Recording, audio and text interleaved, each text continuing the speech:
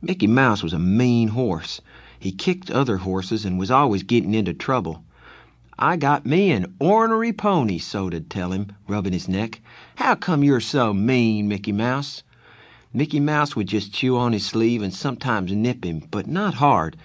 He may have belonged to another guy, but he was Soda's horse. "Does Soda still have him?" Cherry asked.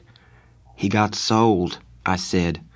"They came and got him one day and took him off. He was a real valuable horse. Pure quarter." She didn't say anything else, and I was glad.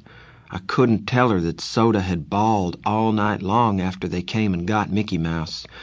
I had cried, too, if you want to know the truth, because Soda never really wanted anything except a horse, and he'd lost his.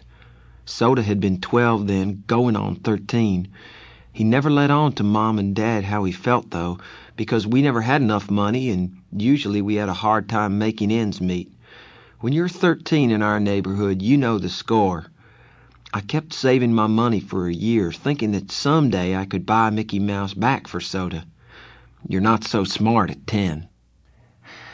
"You read a lot, don't you, Pony Boy?" Cherry asked. I was startled. "Yeah, why?" She kind of shrugged. "I could just tell. I bet you watch sunsets, too."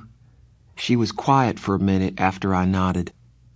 "I used to watch them, too, before I got so busy."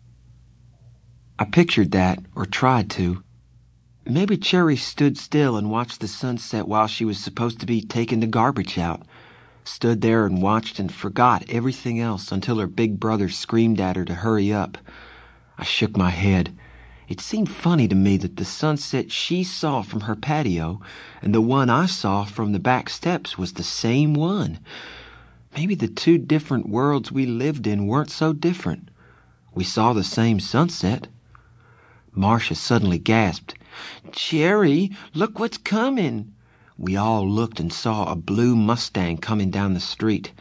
Johnny made a small noise in his throat, and when I looked at him, he was white. Marcia was shifting nervously. "What are we going to do?" Cherry bit a fingernail. "Stand here," she said. "There isn't much else we can do." "Who is it?" Two-Bit asked. "The FBI?" "No," Cherry said bleakly. "It's Randy and Bob."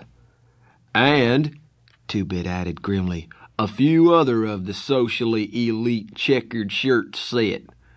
"Your boyfriends?" Johnny's voice was steady, but standing close to him as I was, I could see he was trembling. I wondered why. Johnny was a nervous wreck, but he never was that jumpy. Cherry started walking down the street. "Maybe they won't see us. Act normal." "Who's acting?" Two-Bit grinned. "I'm a natural normal."